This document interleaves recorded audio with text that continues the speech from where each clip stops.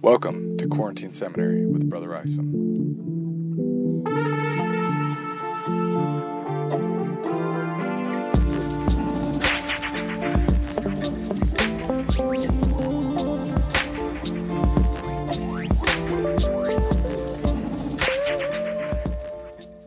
Hello everyone, and thanks for tuning back in. Today we are taking a look at Mosiah 9, which is the beginning of our first flashback in the book of Mosiah.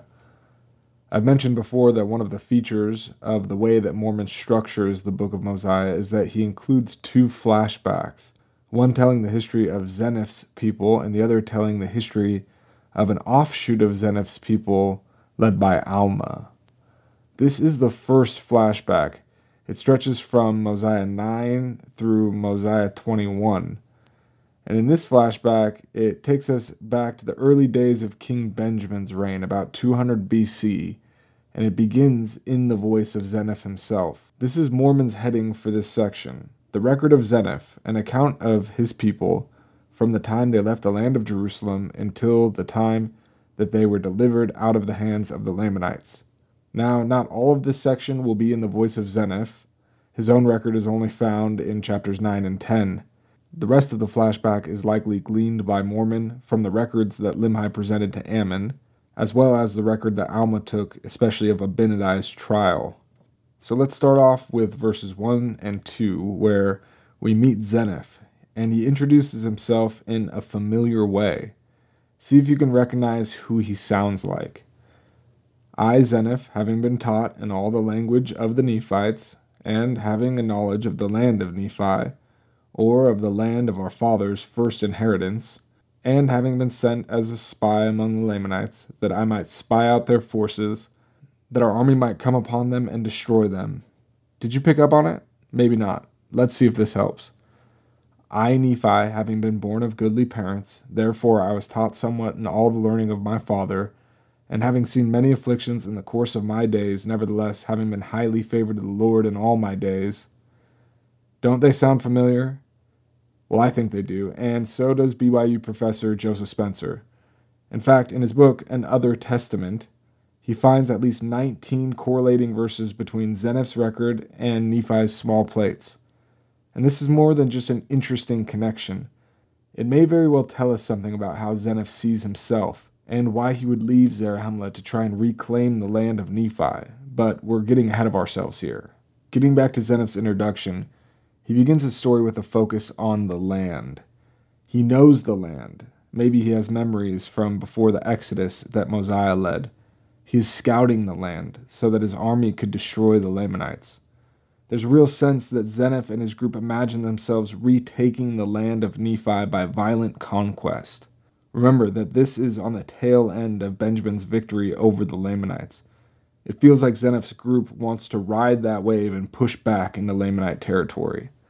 There's a shocking development, however, in his effort to spy out the Lamanites. He realizes that there was a good among them, so much so that he didn't actually want them to be destroyed. This is remarkable. How long has it been since we've had any effort by Nephites to humanize the Lamanites? The Nephite stereotypes of the Lamanites is that they're savage and uncivilized and bloodthirsty, but Zeniff discovers that that isn't the whole truth. What did he find? Families, villages, communities that cared for each other? He doesn't tell us, but whatever it was, he tries to convince their quote-unquote ruler to hold off on the violent assault and instead try for a treaty with the Lamanites. So what's going on here? Why does this story of all the Nephite stories get included by Mormon? Is it just to give us some backstory, some filler, some context? I don't think so. Violence is going to be a main feature of this flashback into the history of Zeniff's people. When we think about violence in the Book of Mormon, our minds probably go to the Book of Alma and men like Captain Moroni, and we usually take it at face value. There's something in conflict studies called just war theory, which basically outlines the standard of when a group of people is justified in going to war. And we seem to get something like that in Captain Moroni's Title of Liberty. But I don't think that that's all that the Book of Mormon has to say about violence. The Book of Mosiah will give us a different look than we get from Captain Moroni. And we're already starting to get that from Xeniph's introduction. So pay attention to violence as you continue reading Xeniph's record. Following the battle, and after a brief trip that the survivors take back to Zarahemla, Xeniph still tells us that he was committed to returning to the land of our fathers, and that's the story that we get in verses 3 through 10. And this gets us back to the similarities that we pointed out between how Xeniph begins his record and how Nephi begins his record. Xeniph may very well see himself as a new Nephi, a restorer of the original Nephite kingdom in the original land of Nephi. He tells us, I being overzealous to inherit the land of our fathers, and we'll find that that's a pretty self-aware description from Xeniph. Collected as many as were desirous to go up to possess the land, and started again on our journey into the wilderness to go up to the land. But we were smitten with famine and sore afflictions, for we were slow to remember the Lord our God. Nevertheless, after many days wandering in the wilderness, we pitched our tents in the place where our brethren were slain, which was near to the land of our fathers. Now, we don't know a lot about Xeniph, but we know that he's not bloodthirsty. We know that he describes himself as being overzealous, and maybe we could add naive, and that he had this vision of reclaiming the land of his fathers. And remember, this is Xeniph looking back on the early days of his journey.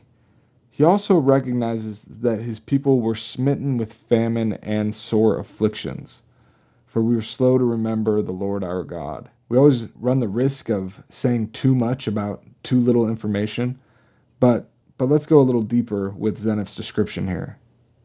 He could very well be offering himself up as an example of how not to be a disciple, similar to how Nephi lets his overzealousness of his younger years bleed through in his record. The 1828 English Dictionary can be a helpful resource when reading the Book of Mormon, which was published in 1830. Dictionaries aren't perfect resources because the meaning of words are much more fluid than they can capture in brief entries, but they're still illuminating. Well, the 1828 dictionary calls zeal the blind conductor of the will. That is not a good model for discipleship. We don't want to be blindly willful. We don't want to be like what Paul describes the Israelites as, having zeal for God, but not according to knowledge.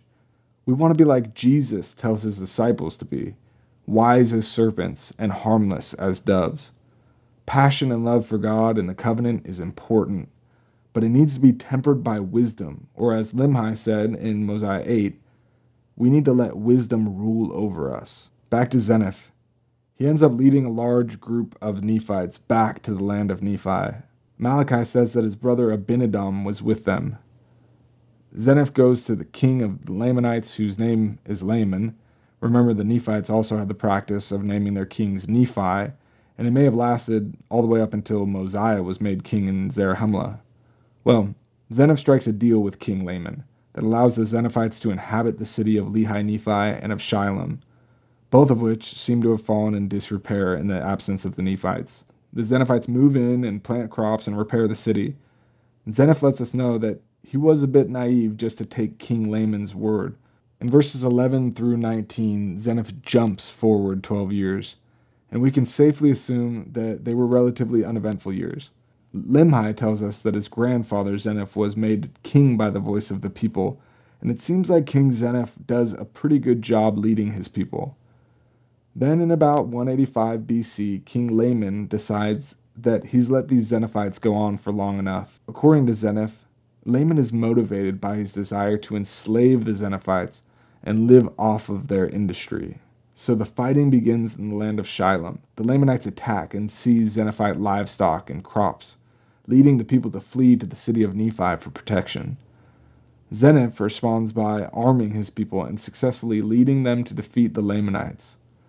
Xeniph attributes their victory to the fact that his people did cry mightily to the Lord that he would deliver them out of the hands of their enemies, for they were awakened to a remembrance of the deliverance of their fathers.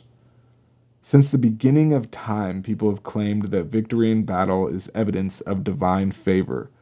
So there's nothing really surprising here, but that doesn't make Xeniph insincere. In fact, In all of his surplus of zeal, King Zeniff seems to always come across as sincere. However, the time will come when Zeniff's people will want to claim all of the blessings and strength of being the Lord's people, but will lack that sincere faith, and the outcomes will be incredibly destructive.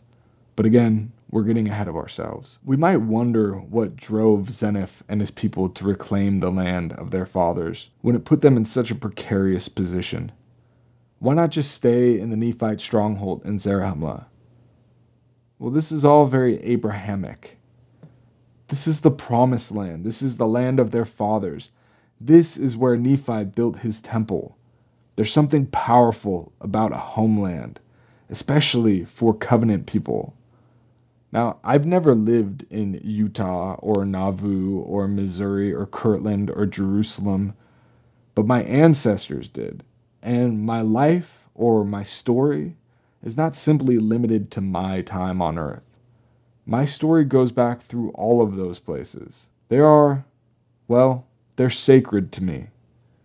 Not only that, I think I'm sacred to my ancestors. Even after the Saints were run out of Missouri, they looked back from Nauvoo and then later from the Salt Lake Basin in hopes that in some future generation, their descendants would reclaim that land and fulfill the covenants of the Lord. I was part of their hope. Now, I'm not planning on leading a mass return to Jackson County, Missouri anytime soon. I think that there are more pressing ways that the covenant needs to be fulfilled before any type of move in that direction. Plus, if you've ever read a sci-fi novel, you know that if humans leave Earth to go to some distant planet, they just bring their problems with them. So we have work to do before we fulfill the hope of past generations and establish Zion. And perhaps the least important part of that work is moving to a different place. And Zeniff's people are beginning to discover that. There is no magic Jesus pill. There's no thing that will fix the conditions of mortality so that we can finally be the type of people that we want to be. Mortality is educative because of the human condition, not in spite of it. The process of becoming Zion, a people of one heart and one mind that dwells in righteousness with no poor among them, is the same in Zarahemla as it is in the land of Nephi, in Missouri, in Jerusalem, in the city of Enoch, or wherever it is that you are listening to this. So let's get to work. Thanks for listening. Quarantine Seminary is an independent podcast unaffiliated with the Church of Jesus Christ of Latter-day Saints. None of the views expressed here represent the official teaching or position of the Church of Jesus Christ of Latter-day Saints. Our music today, as always, was provided by Dallin Isom. Be sure to check out his stuff at soundcloud.com. Be sure to subscribe to stay up to date on new content. Until next time, I'm your host, Mason Isom.